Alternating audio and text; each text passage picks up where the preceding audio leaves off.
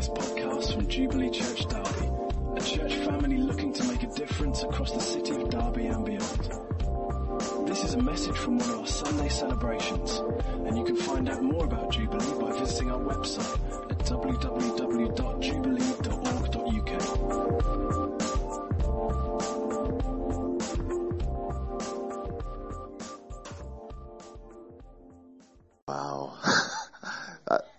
I'm going to try and pick my jaw up off the floor. Just about all the ways that God has shown just how intimately he knows Kat, who wasn't at church before, but he knows her. It's all over her. And he's totally on her case. Bless you. Thank you so much for sharing that, because it just inspires me to worship God even more. Thank you so much.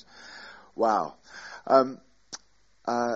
We are going to welcome up Rupert to share God's word to us. So looking forward to what he's going to bring for us. And if you are in Rooted, now's the time that you can leave, and Rupert will not take it personally. But we've got some teaching for you going on downstairs as well. So bless you, man, as you bring this to us. Thank you.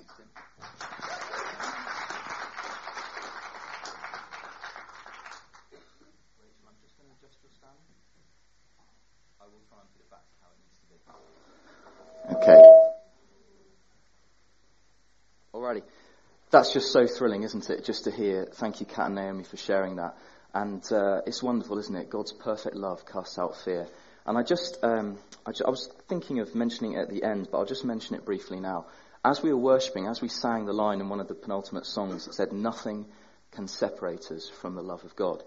I felt that there might be some people here who do feel actually separated, and you might have some form of faith, or you might actually not be a believer. And I felt I had this picture almost of someone sort of hunched up, like in a shack, in a wood almost. And it was very dark and very gloomy, but there were these piercing white rays of light coming through. And I felt like you had this hesitancy to look at the light because it was blinding. And that's understandable, but I felt God's encouragement to you was that he wants you to throw open the door, because your eyesight will adjust, because that blinding light is where you belong. Our testimony, and as we've heard testimony from Kat, is that as Christians, he's qualified us to share in the inheritance of the saints in light. He's delivered us from the domain of darkness and transferred us to the kingdom of his beloved Son, in whom we have redemption, the forgiveness of sins. And that's not what I'm going to be speaking on. But if you feel that is you, and you feel that you're in that sort of dark, gloomy shack, and you can't, the light's too much, then I want you to open that door. Your light will readjust. Your eyes will readjust, because it's where you belong. Okay, so this morning my remit was to look at quite a wide spread of scripture from the end of chapter 9 through to almost the end of chapter 10. But I'm just going to be focusing on 3 verses. And if we may, David, have the next slide. Thanks so much. So feel free to read along. It's on the screen. If you've got your own Bibles, you'll find it in 1 Corinthians chapter 9, verse 24.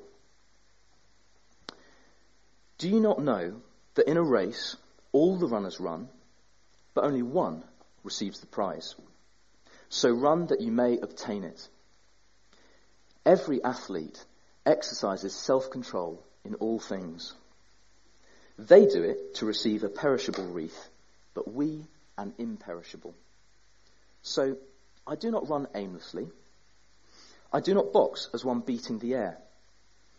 But I discipline my body and keep it under control, lest after preaching to others, I myself should be disqualified."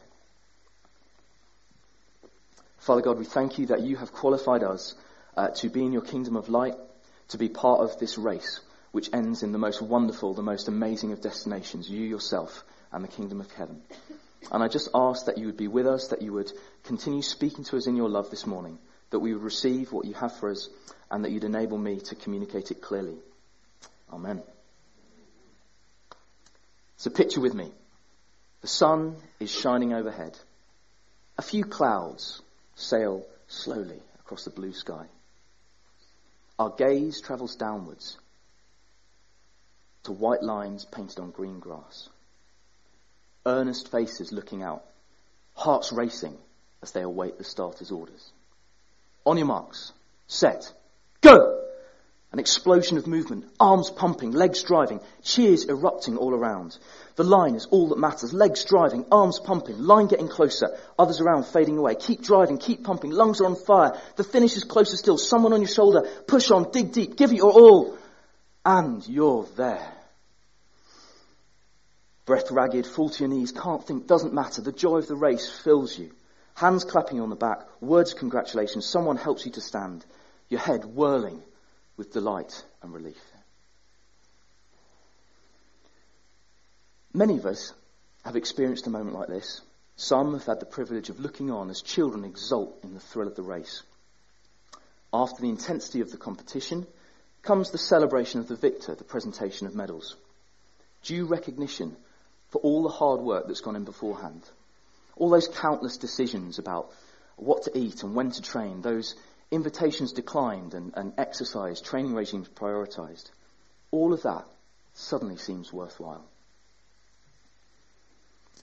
Sporting imagery is frequently used in teaching, and here Paul uses it to simply and effectively refocus the Corinthian church.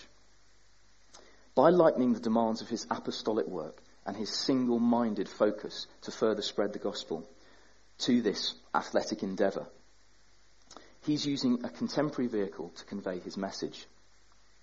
We've heard a lot about Corinth over this series, how it was a breeding ground for so much that we might think of as license and so much that we see familiar in the world around us.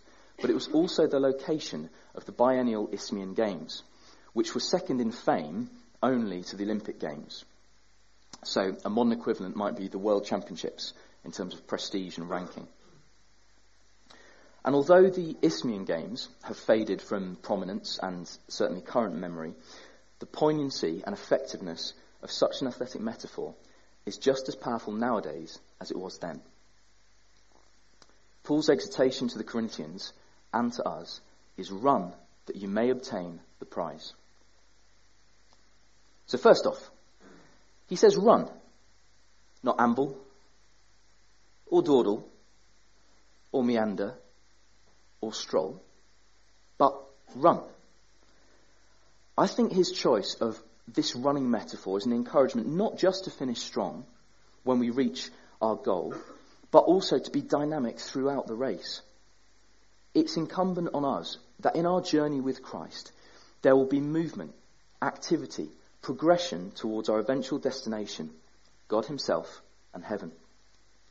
This is corroborated elsewhere in Scripture. As we're called to grow in maturity and knowledge of God in Hebrews 6, let us leave the elementary doctrine and go on to maturity. And in Ephesians 4, until we all reach unity in the faith and in the knowledge of the Son of God and become mature, attaining to the whole measure of the fullness of Christ. We're also called to be productive and bear fruit. In Colossians 1, so as to walk in a manner worthy of the Lord, fully pleasing to him, bearing fruit in every good work and increasing in the knowledge of God. And in Mark 4, those words of God that were sown on the good soil are the ones who hear the word and accept it and bear fruit 30-fold and 60-fold and 100-fold. So this idea of movement, of growth, is an implicit part of our lives as Christians. But I'm not suggesting that following after Jesus is going to be a flat-out sprint for the rest of our lives.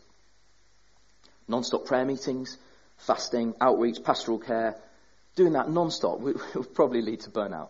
Even with the best heart in the world, we would probably burn out. We are called to imitate our Creator and rest, to allow our minds, our bodies and souls to replenish and renew. So the pace of the Christian life might be more closely likened to a marathon rather than a sprint. We hear that phrase, don't we? Life's a marathon, not a sprint. But it is true.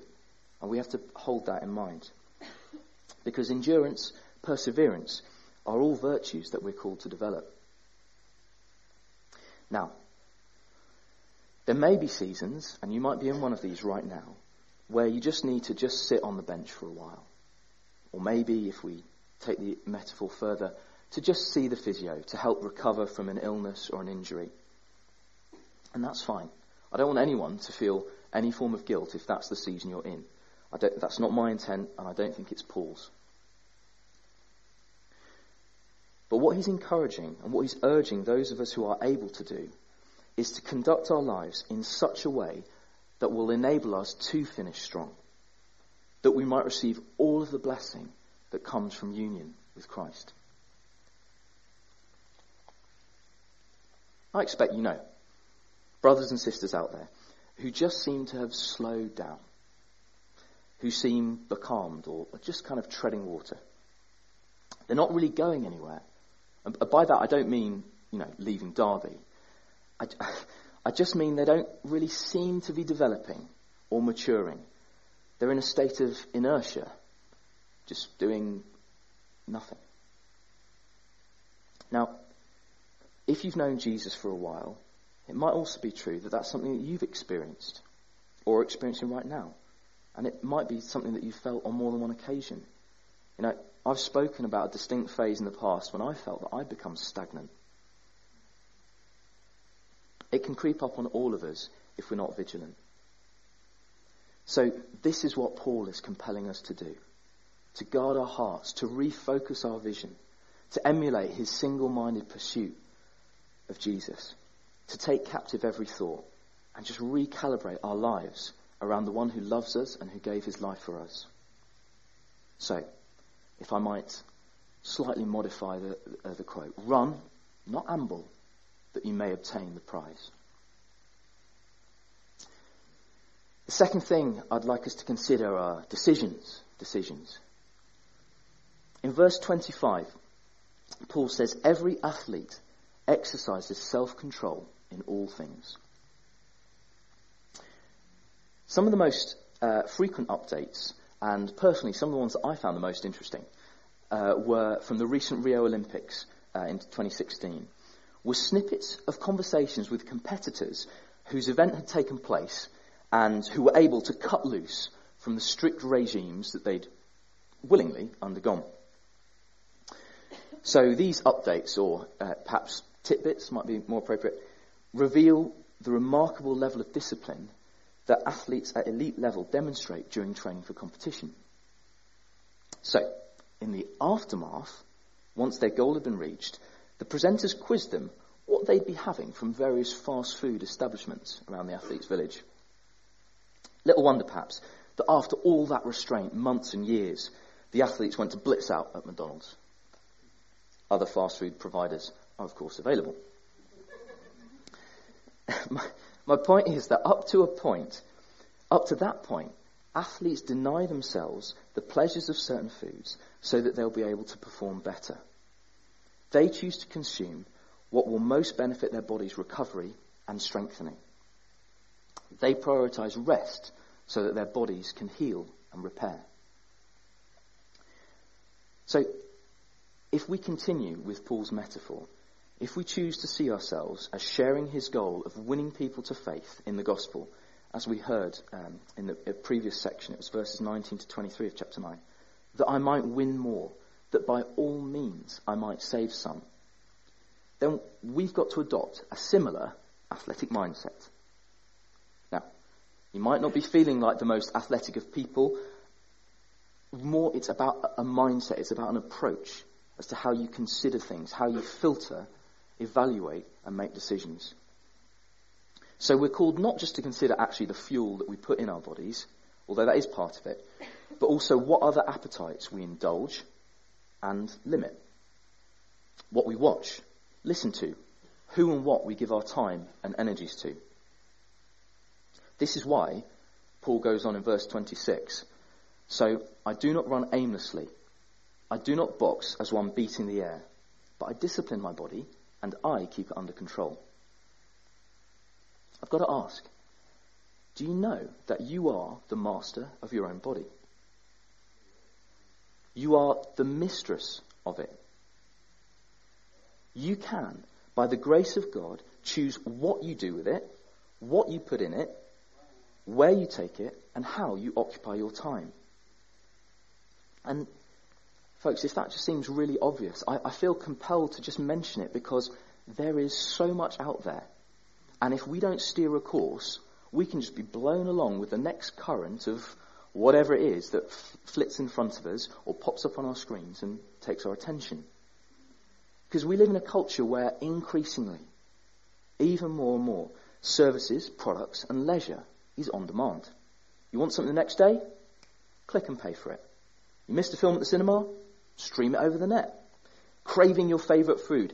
You can, and this staggers me, you can pay a premium and a cyclist will deliver it from a restaurant, whether it's a takeaway or not, notwithstanding, and bring it to your door. Wow. Part of me is quite tempted to do that one day, but I'm not sure I want to pay all that you have to for that elite service, but there we go. There's so much option out there. There's so much freedom, so much license. But what Paul's saying, and his example, and by implication, what he's endorsing to Corinth, or what he was endorsing to Corinth, and what we can do here in Jubilee, is not to avail ourselves of every opportunity, but rather to mindfully select what we do. To live our lives in light of the cross of Christ and to run with purpose and focus. These things,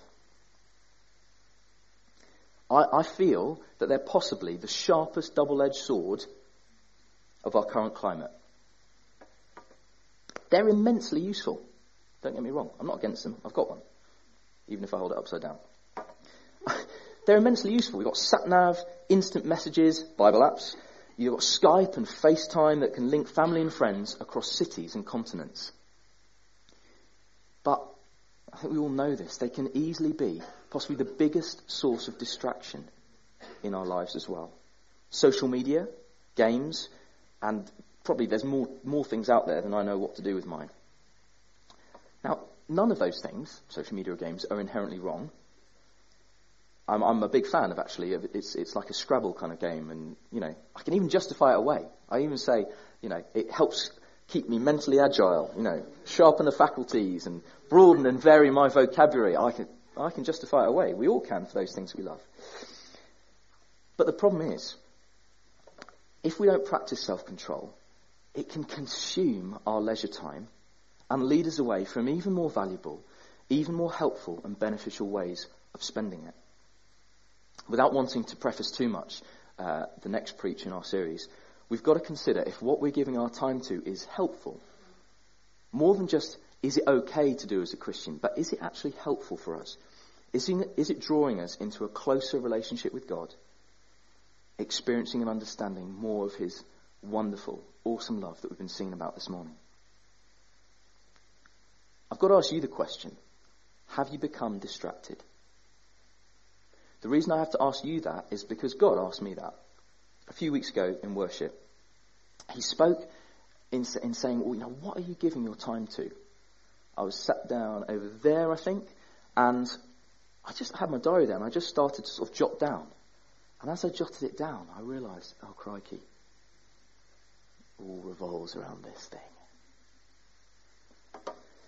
Basically, I realised whenever I had a free moment, I would just flick onto a social media app and just idly browse away. So I felt, well, if that's what I'm doing at every single free opportunity, I feel I need to change that. That's becoming a bit too compulsive, a bit too habitual. So I've uninstalled the app, and I'm going to try and practice more self-control. I've decided that I'll only want to go on it at certain times in the day, and I'm going to use either my tablet, it's actually my wife's tablet, so access is limited. And not because she's not kind, but she uses it for her work and that sort of thing. So, or via a web browser on the laptop. So that's my choice. And actually, during this week, Graham drew my attention to a really superb article by Tony Reinke on desiringgod.org, and it's called 30 Seconds Alone with God. And it speaks into this and a sort of a bigger picture view of the topic. I'm really hopeful. I'll have a word with David. Maybe we'll be able to share it through our own social media. See, it's useful. It can be used for really good things as well. And I'd really commend it to you to have a read of it. Just a couple of points, just to whet your appetite, as it were. it mentions specifically those spare moments that I felt God speaking to me about, those little cracks of time is the phrase he uses, in our day. But it really helpfully had a suggestion of what we might replace our digital activity with. In those moments, transitioning from one task to another, I've just sent that email, I need to go and do this. In that sort of in-between space, the question we are asked to consider is, are we going to be looking down, for amusement, entertainment, information, that sort of thing? Or might we look up in those rare, empty moments of silence to focus our attention on God himself? Charles Spurgeon, one of the most respected and esteemed preachers in the history of Christianity, shared this secret with a close friend. I always feel it well just to put a few words of prayer between everything I do. And it makes sense. In Philippians, we're invited to bring all of our petitions, no matter how big or small, before God. And praying without ceasing might become a reality as we intersperse our day with prayer rather than tweets, as we incline our hearts upward to the eternal rather than downward to the temporary. So, the article does a really superb job of persuasively reasoning in this regard. Well worth your time reading it. But there's just one thing I'd like to mention, speaking of time. There's a really helpful visual that I'd like us just to look at for a moment. David, can we have it up there? Great. Oh, it's easily big enough. There was I. Okay, great. Thanks to Tim for the provision of this laser pen, pointing away from... Yeah, good. So, what comes with a huge yellow health warning. Don't point it in people's eyes, so I'm shooting that way. Right, so basically, for the US, these figures are for the US, and as it says at the top, how much time, on average, per adult, per day, they spend on devices and the like. Okay, of all sorts. You've got your traditional ones at the bottom, live TV. Okay, the next layer up, I can let you read for yourselves. The orange is time-shifted TV. I think we call that, there's TiVo, is that the phrase? I haven't got one. You record it and watch it later. All the other ones, thin layers in between DVD, video game console, multimedia, and then we get up to some significant ones. Multimedia devices, smartphone in red, and in the purple, the tablet. And I haven't found it actually for the UK, but I don't think it's too much of a stretch to imagine that these figures would be pretty similar for us. And what really, I guess, alarmed me, if I'm being honest, because I am one of these users, is the increase, even between on the year on year, that going from an hour average on a day spent on a smartphone, becoming over an hour and a half, and 20 minutes on the tablet, up to 30. Now, you might just think, well, that's okay, that's not so bad, half an hour extra, I can spare that. But what we notice, if you look at the bit down here, is that extra time spent on the smartphone is not been taken away from any of the other ways that we spend our free time, TV, radio, and that sort of thing. So, in essence, it's grabbing more of our attention, but it's subtracting it and draining it from our finite resource of time. It must mean that time is being taken away from other areas like study, or work, or exercise, even sleep, to enable us to use our phones. Right, if we kill the light, David, if we can take that down now. Thanks so much.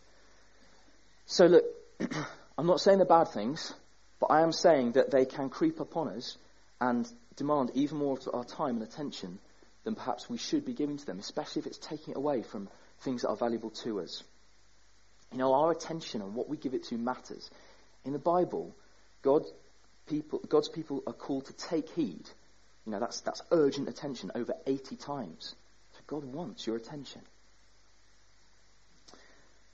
If we look back in verse 4, I feel this is particularly helpful to us in terms of when we think about the parable of the sower. We know there are those seeds that are sown on the rocky path. People's hearts are too close, they don't even receive it, and the enemy just whisks them away. There are those that don't really put down roots, and so eventually they wither and die. But it was this part of the parable of the sower in Mark 4, and it says, "And others are the ones sown among thorns. They are those who hear the word, but the cares of the world and the deceitfulness of riches and the desires for other things enter in and choke the word, and it proves unfruitful." So that stuff, sorry, not the word, the smartphone uses, device uses, it can be really good, but it can also choke, stifle the life of God and the word of God at work in our hearts, and cause us not to bear fruit, which is the very thing that God wants for us. So I ask this because I have felt that I have been. Have you become distracted? If your focus is not as sharp as it was, if you've lost that single-minded pursuit of God and his kingdom, there's grace for you. And in his grace, you can make some decisions to regain it. You know, we'd love to pray with you afterwards if that's how you feel. So, the next thing to consider with the running is the reward.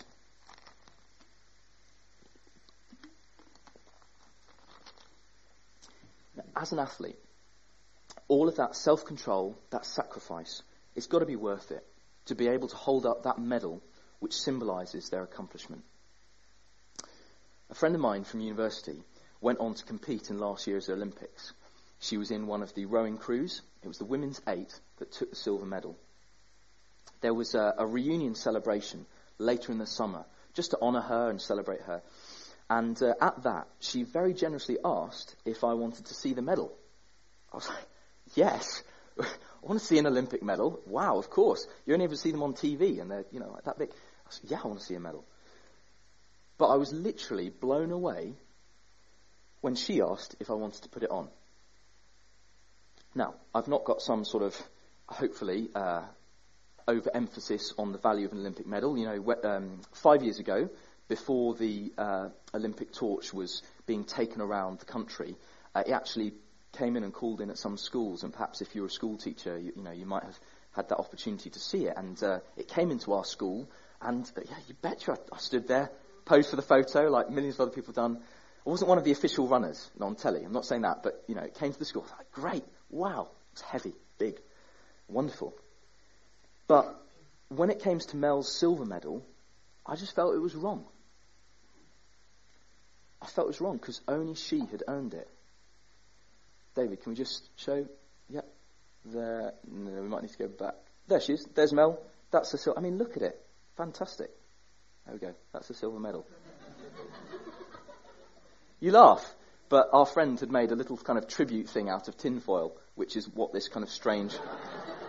I'm not down with the bling. I can't carry that off. But that's what I'm wearing, and that is the real deal, folks. That is the silver medal. Okay, thanks so much. Thanks, David. That's Mel. Fantastic. So thrilled for her. Other of my friends, they had none of those qualms. They're like, yeah, of course we're going to put it on. Of course, wear that around their neck. But I just felt it was wrong. In Paul's day, athletes wouldn't have received a medal. They'd have received a wreath, which was actually just as prestigious in that area, a wreath of leaves. But the thing is, both wreaths and medals are perishable. Wreaths wither, and medals are melted down or can be stolen. And as Christians, we've got a bigger remit and a far bigger prize. It's imperishable, as Paul calls it. For Paul, the wreath, his joy and crown of boasting, are the congregations of believers that he visited, tends, and wrote to, all so that he might build them up in the love of God. We could imagine Jeremy Simpkins. He's got apostolic oversight of Christ Central, which is the family of churches that Jubilee is part of. We can imagine him feeling similarly towards us. And Graham, our Graham, serves alongside Jeremy on the core team that leads Christ Central, caring just as deeply as Jeremy, maybe perhaps even more so as he planted the church. We can picture the two of them on the final day of Jesus' coming, wearing Jubilee, both as the labour of love that they've worked to establish and the crown that they will wear. So you might be sat there thinking, okay, so that's just for them. Do I have a role to play? Do we have a role to play? I felt it was right to refuse to put on Mel's medal, to wear it, because I had no part in earning it. I'd not worked for it. I hadn't made any of the sacrifices that she made. I just didn't deserve it. Call me funny afterwards if you want, but that's the angle I was approaching. But if we're going to turn our hearts, if we choose to turn our hearts to building Jubilee, to establishing Burton, on that final day, when the apostles are displaying, like medals, like wreaths, the families of churches they've nurtured, we can share in that accomplishment. We can proudly wear it with them, as we will have contributed to it. We will truly have been co-labourers with Christ. We will lay up for ourselves treasures in heaven, where neither moth nor rust destroys, and thieves can't break in and steal. Do you want a part of that? An eternal inheritance? I know I do. Maybe not in the race yet. Maybe you feel that, you've been sat in the darkness, but this is something that's just speaking to your heart. More on that later. You can have a part of this. There's a lot of things, however, that could derail us from that goal.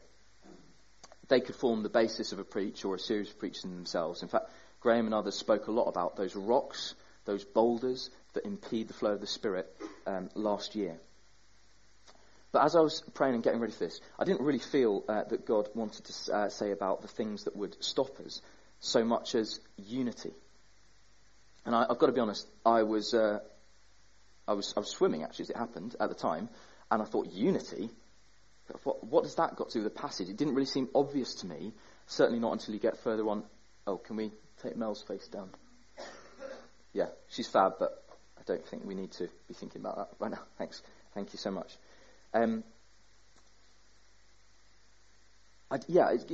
God talks a bit more about unity towards the end of chapter 10. I thought, well, what is it you want to say? But I feel that it's a reminder that, yes, he wants us to finish the race strongly, but that unity is so key in that. Because the fact is, although we do have a personal relationship with God, we are not just individuals running solitary races. We're a community on the move. In that excerpt in Colossians, before Paul tells the church, in order to reach the riches of the full understanding and the knowledge of God's mystery, which is Christ, he says their hearts need be knit together in love. And we read from before in Ephesians, until we all reach unity in the faith and the knowledge of the Son of God, and become mature, attaining to the whole measure of the fullness of Christ. Without unity, we won't mature, not fully, and we won't reach all that God has for us. It's in our joint participation. It's in our building up, encouraging and exhorting one another, in loving one another as Christ loved us, that we demonstrate to onlookers that God is real and that Jesus is the exact representation of his nature. I know I've read this out before, but I love the part in John 17 where Jesus prays and he says, "The glory that you have given me, I have given them, that they may be one, even as we are one. I in them and you in me, that they may be perfectly one, so that the world may know that you sent me and loved them, even as you loved me." It's our unity that witnesses to a broken world of lost people that Jesus is renewing creation, and that they may believe that God the Father sent him. So, run in unity that you may obtain the prize.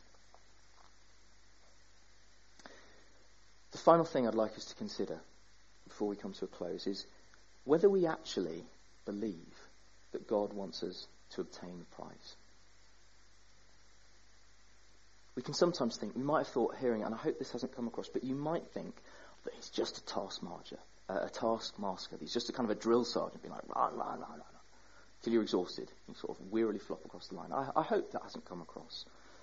But you could be thinking that. As I watched the footage of Mel winning her medal, there's one moment which gladdened my heart, and it was just as much as her victory. After the race, she went over to the crowd of spectators And just saw these strong arms just reach out and envelop her. And I just felt that there was something so wonderful in the Father's embrace.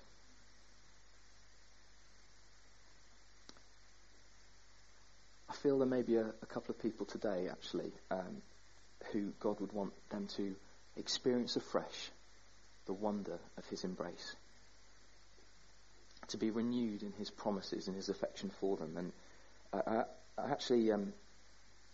had the name Julia. I don't know if there is a Julia or more than one Julia here today. If you are here and your name is Julia, then I feel God would want to just bless you, just to really let you know the wonder of his embrace. And we'll ask some ladies to pray with you and for you to feel comfortable in that. And so I trust that will bless you. You know, I never asked what he said, what Mel's father said to her. I just felt like that's a moment between the two of them. I told her, I said, that moved me so profoundly. I think she was just like, well, it's just a hug from my dad, you know. But for me, the moment was so beautiful because the father was sharing in the delight and satisfaction of her victorious goal, the culmination of years of training, self-control, prioritizing her goal above everything else. And you see, the Father is cheering us on. He gave his Son to make us his children. He provides for us daily and forever. He sings over us in love. He is slow to anger and rich in steadfast mercy. He is jealous for us, for our attention. He wants our unity to demonstrate that he alone is the creator of the universe and that he alone is worthy of our praise. You know, I want a part of that. I know that what I want to hear the Father say as I fall into his embrace, as I cross the line, is well done, good and faithful friend. So, to conclude, where do we go from here? How can we consider responding to this? You know, as the stakes rise, so does the prize. For us who follow after Jesus, there's no greater prize than running into his embrace, to being in his presence and part of his eternal kingdom. He's qualified us to take part in a race that we would never have been eligible for. So we've got the choice. How are we going to participate in it? You know, in a moment, I'm going to ask Paul to share. He's felt also God speaking to him about a few things that might help us consider how we respond. There's just a few sort of different groups of people. I think this might help. You know, if you do feel motionless, there is hope. You know, the state of inertia, of lack of movement, only changes when an external force is brought to it. And actually, the Holy Spirit is no mere force. He's the third person of the Godhead who will change us from within, who will impel us, breathe fresh life into us if we allow him to. If you know you've been distracted, allow him to fill your gaze and flood your heart with love. As the hymn goes, turn your eyes upon Jesus, look for his wonderful face, and the things on earth will go strangely dim in the light of his glory and grace. And perhaps you are feeling like unity is the last thing you want. Maybe you feel hurt or disenchanted. Let that prayer of Jesus wash over you. The glory you've given me, I've given them, that they may be one even as we are one. I in them and you in me, that they may be perfectly one, so that the world may know that you sent me and love them even as you love me. Maybe you've got some forgiving to do today. That's holding you back from being united. Maybe you need to seek forgiveness from someone. I've just got to urge you folks, be swift to do both. Let no root of bitterness take hold. Because as a people, we need to have that unity. And maybe it's just the Father's embrace you need to experience afresh. And if that's you and you have felt you're in a dark place and you know you just need that, then we'd love to pray for you. You know, there's nothing particularly special about coming down the front if you're responding to prayer. It's just a step of faith that says, actually, this matters to me. I want more of him. I want to respond. I want to experience more of God. And it just helps us just to pray for you. So in a moment, I don't know if the band could give us maybe one more song. Is that all right, Rachel? if that's you, then feel free to stay where you are. If you don't feel comfortable, you can just allow, maybe have a word with the person you came with and ask them to pray for you. But if you do feel like you want to run that race, you want to experience the Father's encouragement and embrace on your life, then do come forwards, and we'd love to help you with that.